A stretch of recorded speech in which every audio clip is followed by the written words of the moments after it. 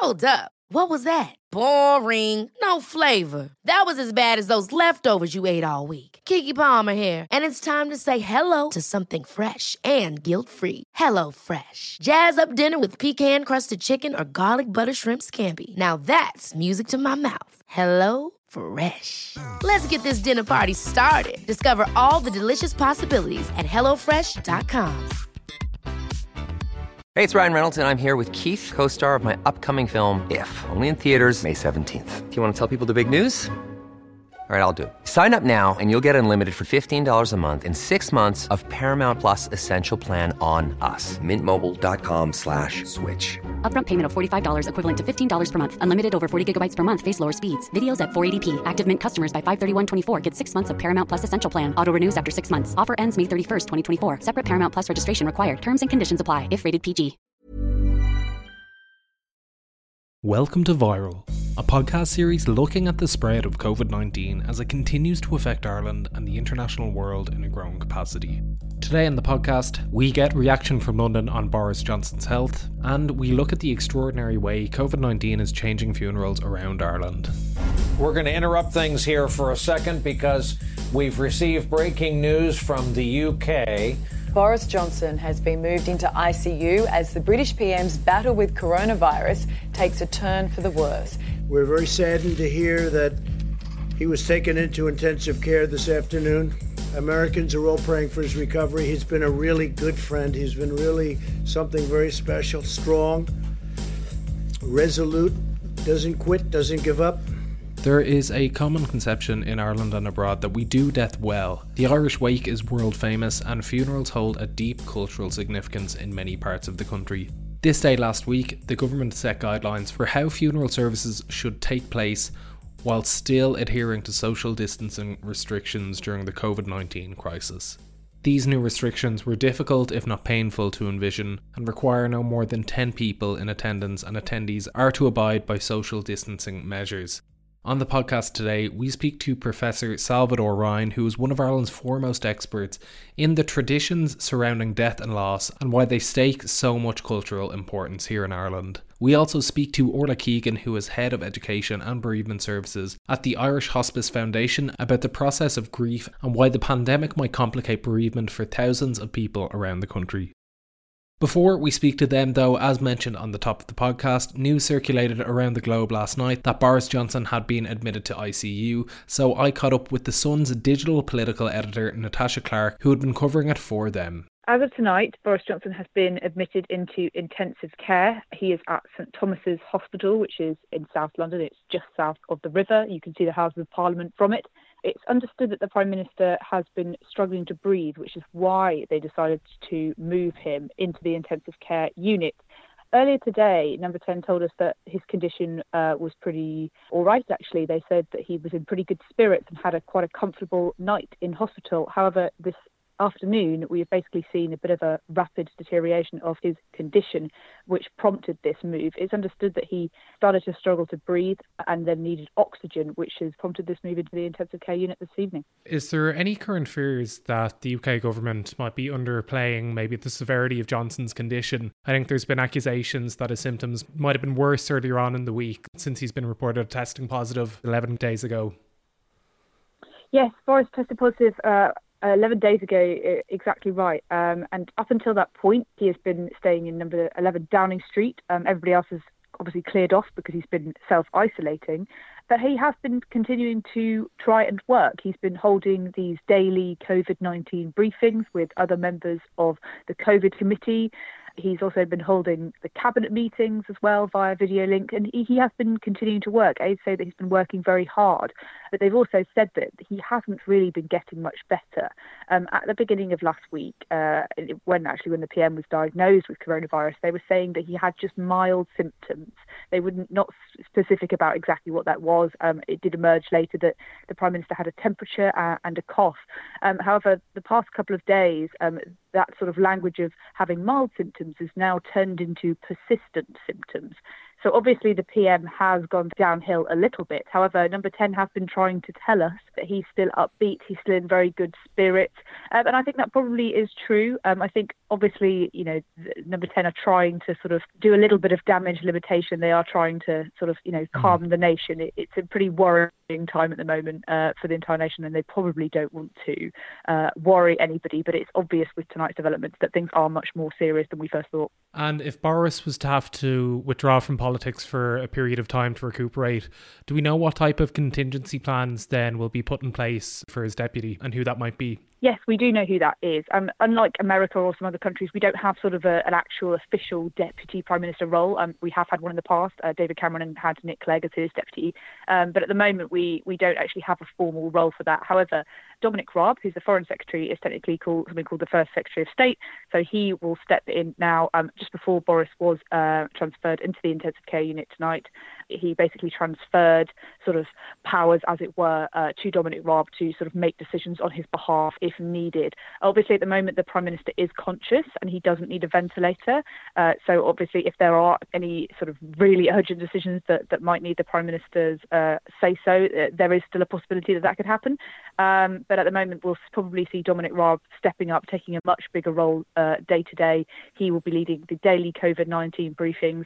He will be leading some of the press conferences. He'll be fielding questions from journalists for the foreseeable future. We don't know how long Boris is going to need to remain in hospital for, but it could be a matter of weeks. Do we know any details about the PM's fiancée, Carrie Symonds, who I think most people will know is also pregnant as well? She was reportedly feeling some conditions in relation to COVID-19 earlier on in the week. Is there any more information on her well-being? So last week, we knew that after the PM tested positive for coronavirus, we found out actually a couple of days earlier that Carrie Symonds had already moved out of Downing Street. It's believed that she is staying in a flat in South London away from the Prime Minister. She then put a picture on Instagram of herself saying, with her dog, saying that she was self-isolating. So we did not know what the condition of Carrie was for quite a while, but then she tweeted on Saturday that she had actually been having symptoms as well for about a week. However, she insisted that she was now on the mend. We haven't actually had too much of an update on her condition, but it's believed that she is okay and sort of making a nice recovery. She must obviously be completely worried about her fiancé at the moment, of course.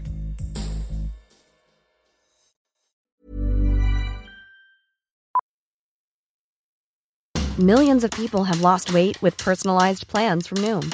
Like Evan, who can't stand salads and still lost 50 pounds.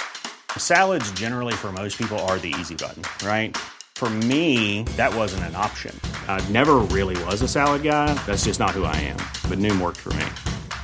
Get your personalized plan today at Noom.com. Real Noom user compensated to provide their story. In 4 weeks, the typical Noom user can expect to lose 1 to 2 pounds per week. Individual results may vary. Cool fact, a crocodile can't stick out its tongue. Also, you can get health insurance for a month or just under a year in some states. United Healthcare short-term insurance plans, underwritten by Golden Rule Insurance Company, offer flexible, budget-friendly coverage for you. Learn more at UH1.com. Hey, I'm Ryan Reynolds. At Mint Mobile, we like to do the opposite of what Big Wireless does. They charge you a lot. We charge you a little. So naturally, when they announced they'd be raising their prices due to inflation, we decided to deflate our prices due to not hating you. That's right. We're cutting the price of Mint Unlimited from $30 a month to just $15 a month. Give it a try at mintmobile.com/switch. $45 up front for 3 months plus taxes and fees. Promo rate for new customers for limited time. Unlimited more than 40 gigabytes per month. Slows full terms at mintmobile.com. Grief is the reaction to losing somebody who's important in your life. And I guess everybody has an idea of what it is from the outside, but when you're experiencing it, it can be quite different. Orla Keegan is Head of Education and Bereavement Services for the Irish Hospice Foundation. It can be confusing. It's more than being sad and emotional and upset. It can affect the way you're thinking. It can affect your body, your sleep, your appetite. And certainly in the early stages of a loss, it's all consuming. When someone close to you dies, the days that follow can often be extremely busy. They involve a lot of organisation and contact with your loved ones and those who are organising the funeral proceedings. Fundamentally, much of this is going to be halted in the coming days and weeks. We know immediately after somebody dies that We go into the automatic piece of arranging a funeral, of calling the funeral director, of letting everybody know, of planning who will do the readings, organising travel, and usually then also having maybe a meal afterwards. A part of the funeral might also involve a wake. You decide whether you're going to bring the person home, whether they'll be in a funeral home, and how you receive people into your house or into the funeral home. It's very much a collective. And there is a comfort in that. People come in, they shake your hand, they acknowledge your loss, and they often will tell you stories about how they knew the person who had died. They'll really pay tribute to them, and that's very comforting for a family. So we know that's not happening now, not in a physical way.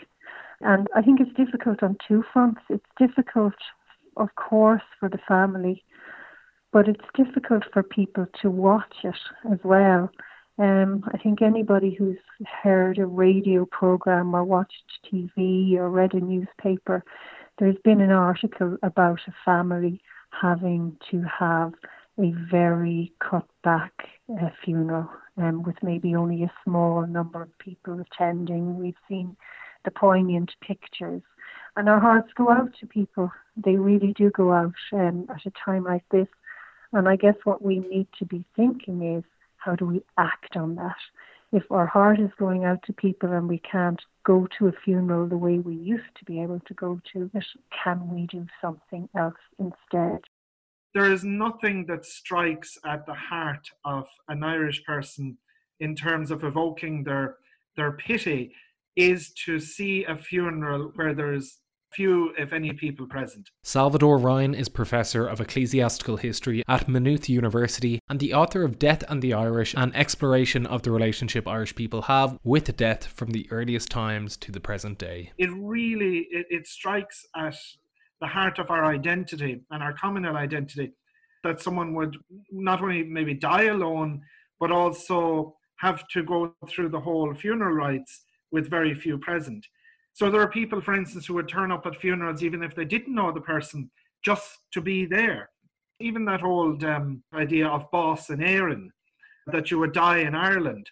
That's not just about a love of the countryside or a love of your own native land.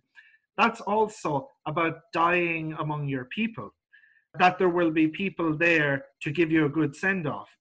Traditionally, how people speak about funerals, that idea of the funeral was conducted in the proper way. There were a lot of people there. We celebrated his life. He got a good send-off. Or you'd even hear people say, oh, Jesus, we put him down well. Which is, again, that whole idea that we did this very well. He or she got the send-off that they deserved. Traditionally, we are very much a kin society, aren't we? Like, going back hundreds and hundreds of years, it's about kinship. This idea of the nuclear family, obviously, is a very recent phenomenon. When we talk about kinship, we talk about the wider family. We talk about, the cousins and the cousins of cousins. And so you're expecting a good number of people to be there, and they expect to be there themselves and want to be there. The grieving process is something that is completely unique to the individual. But Orla has concerns and feels that the confined setting and environment preceding the funeral is something that might complicate grief for people in the months ahead. They're in their household, and that could be just themselves, it could be one or two people, it could be a family unit, but it's very small. And in maybe the weeks after a bereavement, to be grieving in isolation is difficult. And again, it's not normal. In bereavement and loss, one of the ways we think about it is as constantly moving. And we go through different feelings and thoughts, but also we get pulled out of our grief by the necessary distractions of life, like eventually about having to go back to work or having to go to school and organise school runs. So there's a lot of draws on our time as we try and cope with real life. So the consequence of that is we can't sit in grief all the time. In normal life, we get a break, a short break from grief. And I think now with the restrictions and the isolation, there's less distraction and less opportunity to take a break from grief. And that could be a problem for people. What ways is it possible now to actually honour a person who's died without being a part of, say, the funeral service itself or being there physically? There's different things that people can do. I think as soon as you hear the news, you should text a person, depending on your relationship with them, phone them, write. RIP.ie, who are now really announcing most deaths, they have a special condolence section. So people can put in there a tribute to the person who died. And every one of those messages will land with the person who is grieving. And they'll have them not just in the moment, but in the days and the weeks to come. So it's very, very important to reach out. We also have a saying that in terms of supporting bereaved people, there's a sort of a marathon aspect to it as well as a sprint aspect. And you might find in the first couple of days, you get lots of messages and lots of people are contacting you. But maybe 10 days later, 2 weeks later, people are drifting away.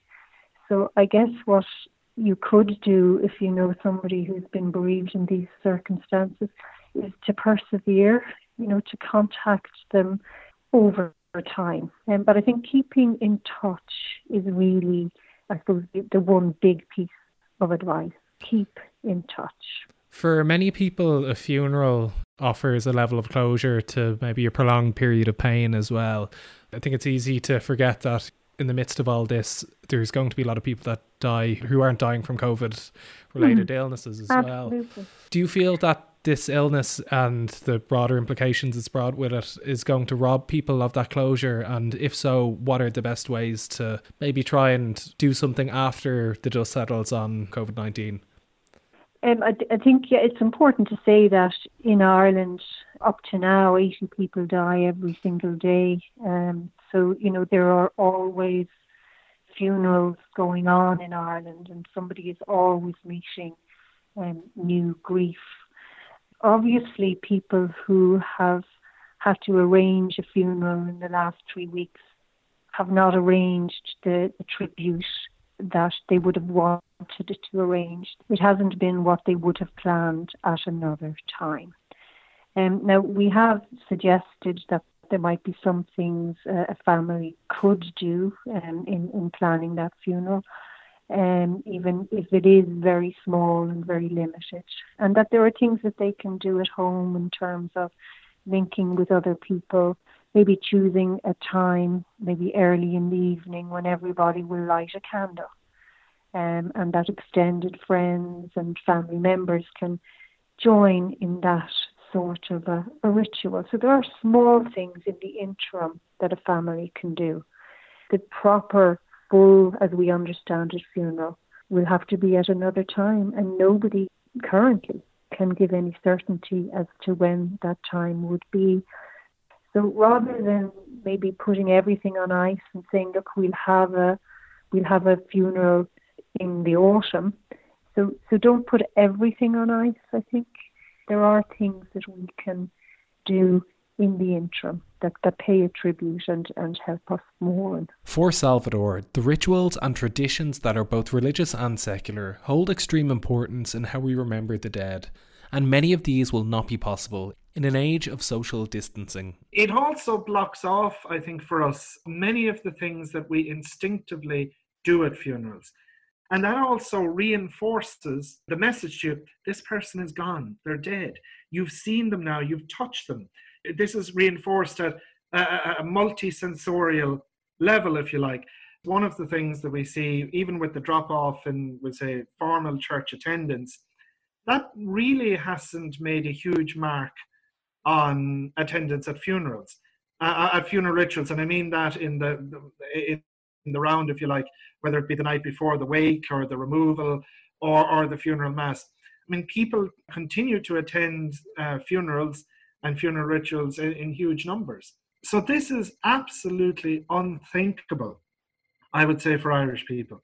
These gestures, I mean, they're hugely important, Even something as simple as the whole file of people that, starts down the road because there's a queue of people waiting to get into this little cottage to actually meet the family. You just get caught up in, and this sort of sorry for your troubles, again, is this mantra.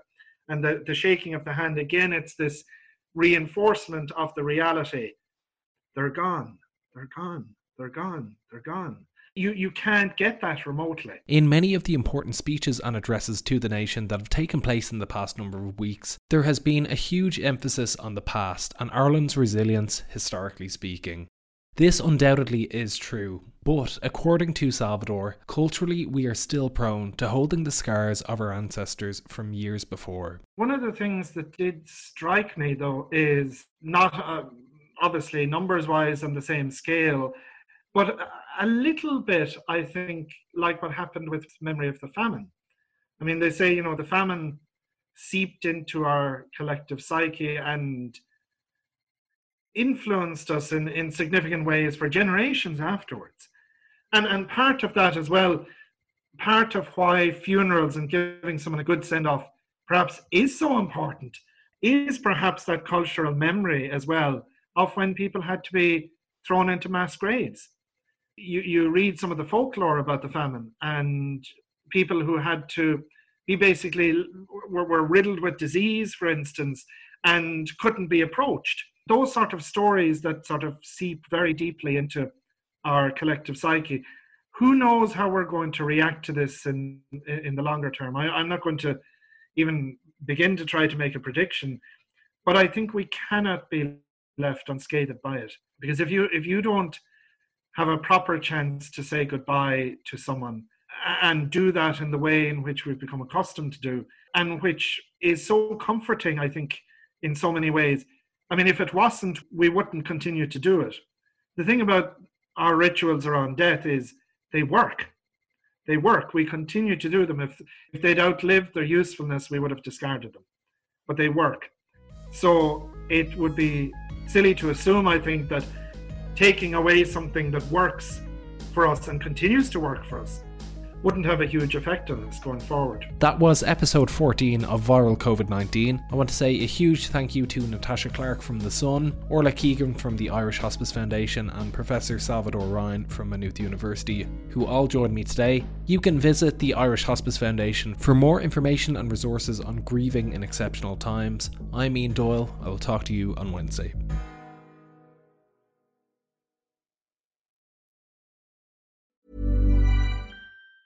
Hey, it's Danny Pellegrino from Everything Iconic.